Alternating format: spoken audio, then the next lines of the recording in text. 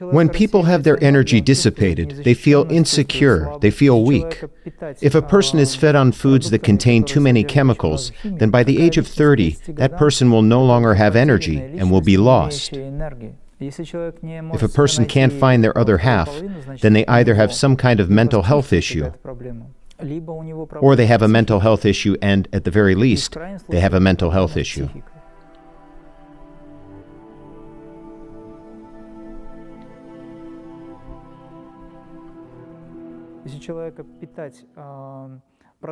If a youngster is fed food that is high in chemicals, the child will involuntarily try to release the tension that is built up inside.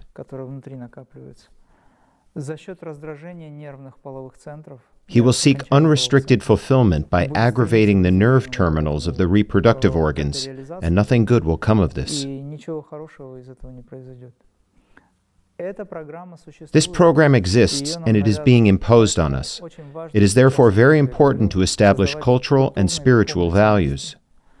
There is a teacher called Shalva Amonashvili. He is in Georgia now, but he worked with children in Russia, and he came to Ukraine quite a lot. This is a person who deals with humane pedagogy, i.e. he teaches children in the right way. He works directly with them, he clarifies, he explains, he comes to the level of the child's consciousness and shapes the child's personality. I mean, he shapes the child's personality in the right way. He has a whole program on this. Take note of this. This can be done by yourself. You'll have to research this.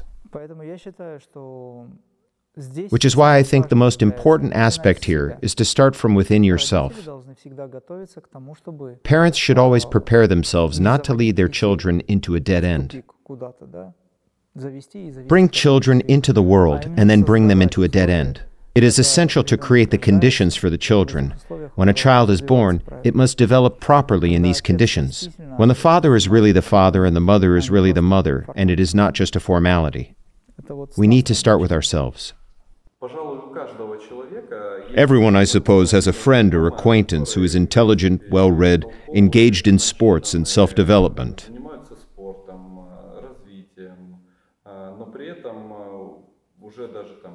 However, even at the age of 30 or 35, they do not have a good family relationship. I mean, they don't have a spouse.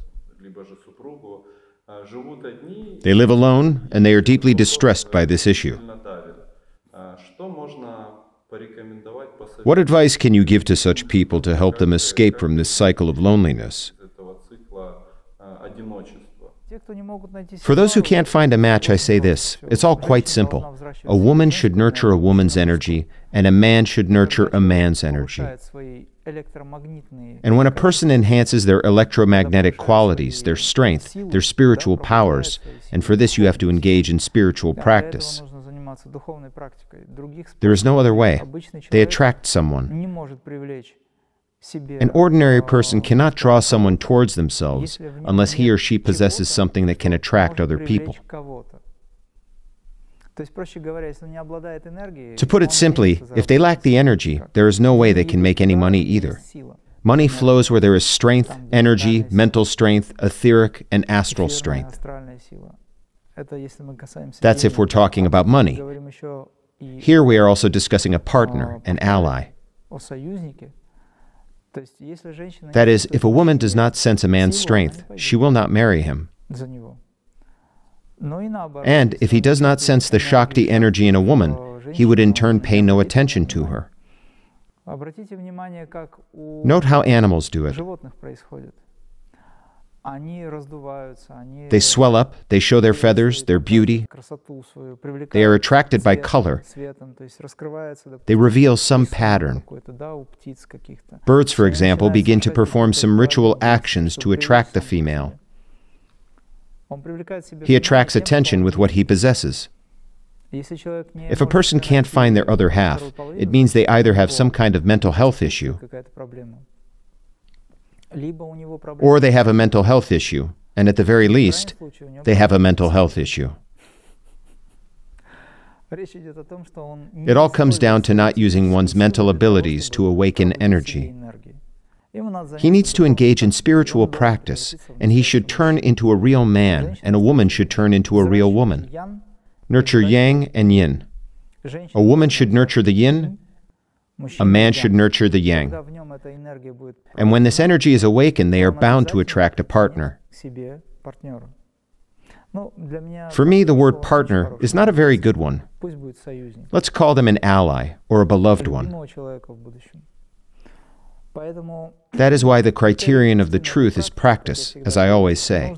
We should work on our spiritual development, engage in sports, and awaken our best qualities. If a person chooses not to practice sport, their hormones will not be active either. And what can he attract if he doesn't radiate anything? Nothing. It's just that no one will notice him. This is how I see it. In fact, there are so many people who don't do spiritual practice. They do any random thing, while they're also being courted by a lot of people. And they're courting someone as well. Things happen, but in the end, nothing good comes of it either. That's just his nature. He was born that way, and someone is drawn to his energy of that kind of quality. But we are saying that the energy should be of a high quality too. You can have animal magnetism, and you can have spiritual magnetism. These are two different concepts. Animal magnetism is when a person has power at the level of an animal, but their consciousness level leaves much to be desired. Spiritual magnetism is spiritual energy that has been awakened, and it also holds biological power in control. That is the type of person who is both powerful and appealing. He doesn't have to have pumped-up arms and legs. It's all about inner strength. Many people are aware of this. People follow just such a person, first of all. Therefore, gentlemen, if you want to attract women, be a spiritual leader who can be trusted and relied on. Girls, if you want to attract a man, you need to awaken the feminine qualities that men are drawn to. This aspect of feminine energy is magnetism. Spiritual magnetism. This is important for both men and women. I often say this to young people, amongst whom I find myself quite often. And by the way, I have noticed that the latest trend is actually quite positive. Young people have started coming to the seminars. That says a lot. To my seminars, I mean.